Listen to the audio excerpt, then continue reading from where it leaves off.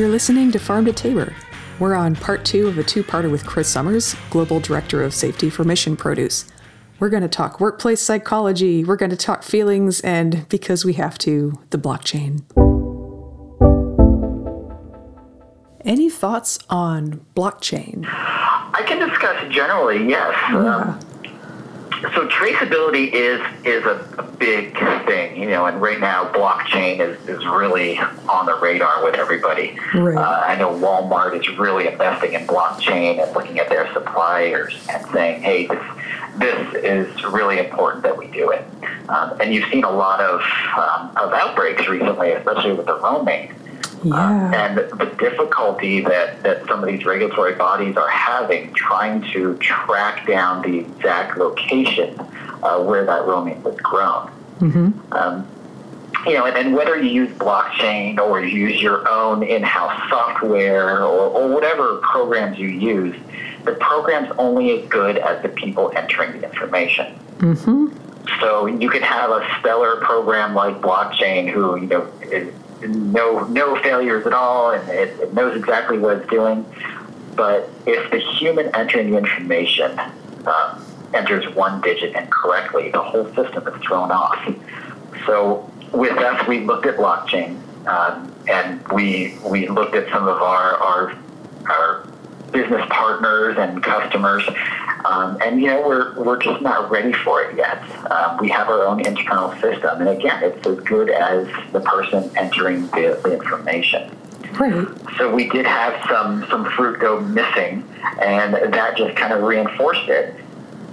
The person entering that information, like we discussed earlier, is doing this all day long, Mm-hmm. and they're bound to push the wrong button or switch a couple digits around. Mm-hmm. And there has to be that flexibility in the system to find that error and adjust it. Right.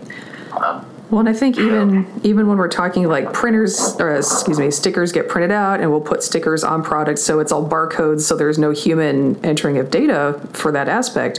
But stickers still come off. Like anytime you go to a fruit warehouse, there's stickers that came off of stuff like all over the place, and you guys are having to constantly clean them up. So if you don't have people in the facility who can look at a product and that may have had the sticker come off, like off of that box, maybe in a pallet where all the other cartons have the sticker on, so they're in that same lot. But if you don't have like a little bit of that human judgment in there to catch things when there's like a small failure in the system, like stickers just come off, a box may fall off a pallet and you have to decide to throw it away. You still need a lot of human judgment and intervention into the systems. And there's this kind of dream that everything can be fully automated that, like, if you've actually worked in a warehouse, you're like, no, there's no way for that to work. So. Right, and machinery is fallible too. The screws fall out every day. Things get caught up. Humans as well. Yeah. It's really about having eyes on the system. Yes. And yeah, stickers fall off all the time. And in a grocery store, when you see the person at the checkout counter ringing up the produce, if the sticker's not on there, they have a book to reference, right? Right, or they have it memorized. Yeah, if they've been there long enough, that's this code, easy. So they have a plan B in place. So any company that looks at traceability, or with any program, you've got to be able to implement a plan B. Power goes out. Mechanisms fail. Technology fails. People fail. So what's the plan B? You can't just shut down because your main plan fails. You've got to have eyes on there and the ability to adapt. Right. Yeah, you need human supervision that is knowledgeable and capable and flexible. Sure. Yeah. Sure, like anything. It's not just produce, but anything. You need humans who can think on their feet and make snap decisions to overcome any kind of trouble, whether it be human error or machine error. Right. Yeah, and I think the folks who do electronic medical record keeping are having the same issues right now, and I want to sit some of it down and just say, tell me about your griefs, because I suspect we have a lot of the same ones. I'm sure, yeah. Punching numbers and entering data all day is laborious, and a lot of times people just, when you're driving and you get to your destination, you're like, oh, how did I even get here? I don't remember. All these terms. Right. I mean, can you imagine entering like medical data or entering inventory numbers into a produce system for traceability? Man, your mind probably wanders. Yeah. And eventually, like, just your hands kind of take over and your brain somewhere else. And sure, you're going to make a mistake. Yeah. You mentioned the people and emotional side of running a food business. Yeah. So this is an interesting topic, and I love discussing this with people. A lot of people that work in the food business, whether it be restaurants, retail stores, or manufacturers, growing, whatever, they're doing their job, and they don't think someone's actually going to put this in their mouth. Yeah. Like all the food you're handling just turns into stuff, Yeah, it just doesn't cross your mind because you're not thinking that. You're thinking doing your job and getting a quality product out there. Mm-hmm. But the knowledge that, hey, this is going in someone's mouth is actually pretty gross. There are very strict rules, and there are people watching at restaurants and food facilities. But how often do you scratch your head or put your hand near your mouth or anything just during the course of the day? Mm-hmm. And then you touch a product that's going in someone's mouth. I mean, it's quite interesting to see behavioral issues or habits with people working at these facilities. And it's very sad and disheartening that we have outbreaks. Yeah. But because of the social media and the news coverage of all of this, it's really come to light with employees who work at these facilities that, hey, I probably should be more careful because this is going on someone's dinner plate. Right. And people are getting sick. People have died because of some of these things. Maybe I should wash that cutting board, or maybe I shouldn't pick something off the floor and put it back in the box. Maybe. So food safety is actually becoming more and more kind of in the forefront with employees, not just in the customers and the regulatory sector. The employees are becoming more aware that what they do is actually affecting families. Yeah. And when I do trainings and a lot of other professionals do trainings, we go out there and we say, food safety is important because everybody eats. And this avocado or this whatever it is could be eaten by your baby, right, or by your grandma or by your mom or brother or your family. And what would happen if you knew somebody intentionally or accidentally coughed on it, or it fell on the floor, they put it back in? Yeah. Would you still eat that if you knew it? Yeah. And when they hear that, they kind of, you see their eyes kind of, go up towards the left side of their sockets there, like they're thinking. It's like, oh, wow, right. Yeah, that we do eat avocados in my house, and we do eat this product. Yeah. Oh, that's kind of gross. Yeah, and there's kind of like the frontline stuff with the folks directly doing the handling and kind of that awareness side of things, and then there's also like, I think anybody who's worked in fast food or just, just any kind of frontline roles has kind of experienced that some jobs, the workplace is fairly well run. And then in other places, it's like you're on Survivor. And like there's crazy workplace politics, like over the most petty stuff. And it interferes with clear lines of communication. And so that's like a whole nother layer of stuff that management needs to do, is kind of like make sure that people are focused on their jobs instead of like playing Survivor, at work. Sure. And I feel for those people who do work at like fast food or restaurants. If they make a mistake or food falls on the floor, not only do they have to redo it, but now they have an angry customer. Yeah. Yelling, "Where's my food?" And the line is building up through the drive-through, and they just get constant pressure from all sides. Quick is excellent. We need it quick. Just get it done. Get these people through the line. And it's if they have that mindset, then food safety kind of goes out the window, and it's, hey, we just need to throw it out there. I don't care if it's on the floor. Put it in the wrapper and go. Right. So they're really getting a lot of pressure, and it's unfortunate that we don't try to put food safety at the forefront. And I understand. I'd probably end up being in the same way if I were running fast food. We're saying, hey, there's a line. Let's go. Right.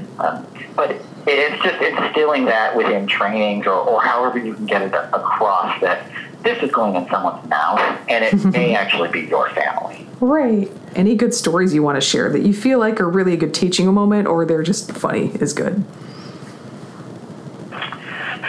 I've been in this industry about 20 years now, and I've never seen anything that just gives me nightmares. I've heard of things like that, but it's it could be urban legends and stuff. Right. So I've worked with a lot of excellent people, from the people in the ranches doing the harvesting or doing the planting, and going through warehouses and distribution centers, even to grocery stores, talking with produce managers. Everybody wants to do a great job. And nobody wants people to get sick or die either. So people are conscious about food safety and bacteria and all that stuff. It's just always constantly reminding them. And when you have those teaching moments, take advantage of those, and you'll see the aha moments. And the oh yeah, that's right. It's not just speed. Unfortunately, I don't have any great stories to tell like that. Right. But throughout my 20 years in the industry, I really haven't seen anything that just grosses me out. Yeah. I would say overall the food industry is doing a fairly good job. There's a lot of regulations and everything that come up that we're constantly adapting to, and things will fall through the cracks. With the latest romaine outbreaks, whether it's irrigation or fertilizer or practices, people just have to pay attention and really, really do what's in the best nature of the public, rather than just trying to get product out the door. And I think when people start recognizing that, we'll have better quality products and safer products altogether. Yeah. Yeah, cool. Well, thanks for that. I've seen some stuff that makes me wonder, but... Well, you're going as an auditor, and a lot of times you're digging through stuff. You're finding those skeletons, whereas that the normal person, if I can say that, is just kind of walking through and looking at things. Right. I mean, your job is to find some of those scary things and to reprimand them and say, this is not acceptable. Yeah, most of it's not like anything you have to dig for. Like you walk in and you see it or you smell it and you're like, nope. Yeah, good stuff. Well, no, it's just, it's really interesting because the thing that stuck out to me the most that really makes the difference between a well-run facility and one that scares you is like it's not size. And it's not even age of the facility, although having newer facilities definitely helps. There's just less stuff breaking, so less to do to keep up with it. The thing that really makes a difference isn't any of those things you would think it is. It is just the attitude of management. It's like, do we, for lack of a better phrase, give a shit? And, and a lot of it's like kind of their attitude towards employees, because you talked about how a lot of it is communicating and really kind of putting yourself in your employees' shoes and what are they concerned with? What are their pressures that they're dealing with? And so a lot of it is just really honestly kind of based on empathy with your workers and being able to stick yourself in their shoes and see what they're seeing. And a lot of folks can't do that. And that is what screws up a facility, which is really interesting to me. That's very true, yes. Yeah, it's all emotional. Yeah, I love what I do, so I come to work and I get to do food safety. Yeah. A lot of companies may have the attitude where they have to do food safety. Right. And that lends itself to, not paying attention and just following regulations and not trying to do the good thing, just having to do the good thing. When you put, like you said, the excitement and the energy behind it, man, you are not only going to meet the regulations, you're going to blow past those regulations. You're going to have a stellar product. Right. And that's something actually I feel like you see a lot more of in California. You'll see it sometimes out here as well, but California really has a lot of folks who understand that regulations are not the goal. They're kind of the starting point. They're kind of like your bare minimum bar must be this tall to ride. And if you really want to cover your bases, you need to, do some other things in addition to that. And it's funny because I think there's a lot of media out there about how like California agriculture is terrible and predatory. And like, yeah, the water politics are messed up, but there's so much professionalism out there in other areas. And I really wish that we could kind of see that side and learn the good stuff from that. In addition to maybe kind of dealing with the water politics. So that's kind of something I would like to do, is just get some of that professionalism known in other places. It's kind of localized and locked up in California right now. Yeah, if you remove water and labor, you generally have a friendly industry. Yeah, then everything's great. In California, I can't speak outside California because all my experience is here. Yeah. But everybody knows what each other are doing. We're all kind of side by side, literally in the fields.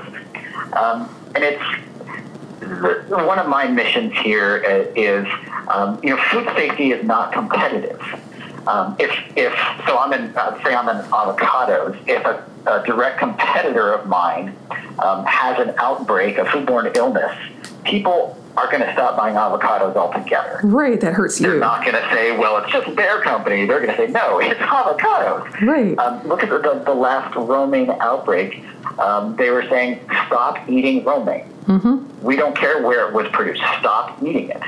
And so it really behooves companies to get together at food safety and say, hey, look, I know you're my competitor. That's great. But we're all in the same commodity. Let's secure this commodity so that we can both make money and keep people safe from eating it. Right, like keep a clear space so you can both do what you need to do. Sure. And yeah, that's so cool. Yeah, I mean, that's out here it's a little bit different. We were doing a lot of first-timer food safety audits this year just because like the Food Safety Modernization Act is rolling out, so people are like, well, I got to do food safety now, might as well get an audit. So we had a lot of first-timers, and there were so many people putting water on product without any antimicrobial, like so many, and I couldn't believe it. Just to catch any listeners up who may be like, why is that a problem? A few years ago we had that listeria outbreak with cantaloupes, and that was caused by, we're just going to put water on the fruit to keep it cool, but they weren't putting any chlorine in it. So if you had one dirty melon, it would rub off on all the other melons through the water.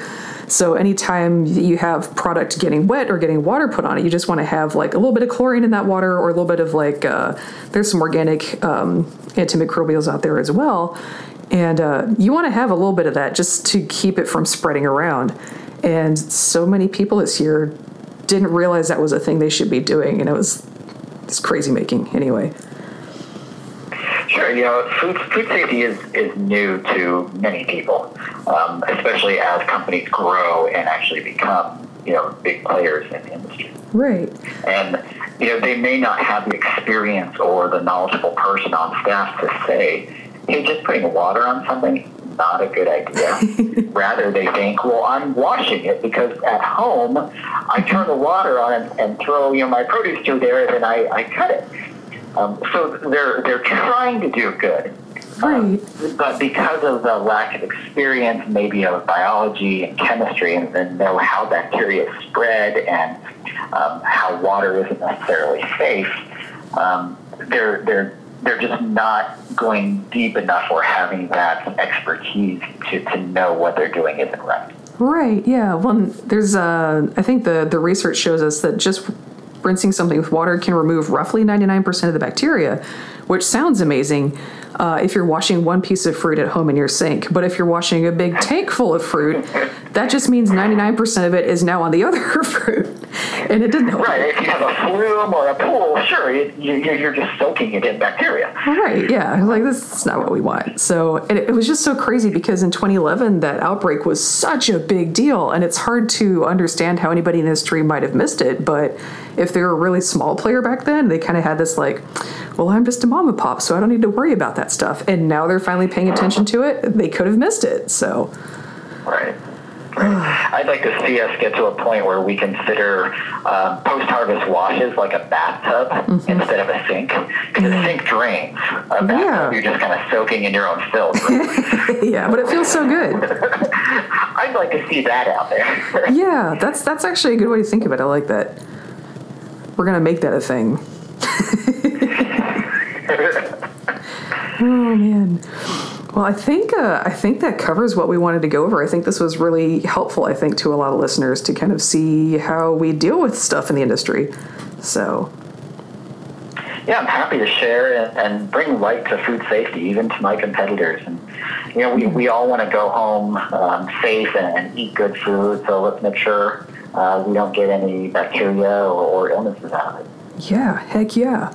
Well, thank you. And, I still got to follow up with you about that Consumer Reports guy. I think every time he's about to go out there, some other outbreak happens.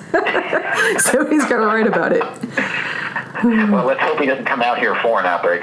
Yeah, let's hope that doesn't happen. Oh, man. Hopefully they figure out Romaine. I'd love to speculate with you sometime about what's going on there, but, it doesn't have to be on air. It's fine. Well, cool. This was fun, Sarah. Thank you so much for doing this. Thank you, Chris.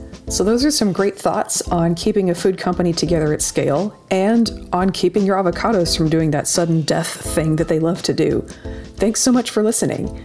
If you are enjoying Farm to Table, please feel free to follow us for more sweet podcasts on iTunes or SoundCloud, and you can check us out on Patreon for bonus content. And don't forget to eat avocados.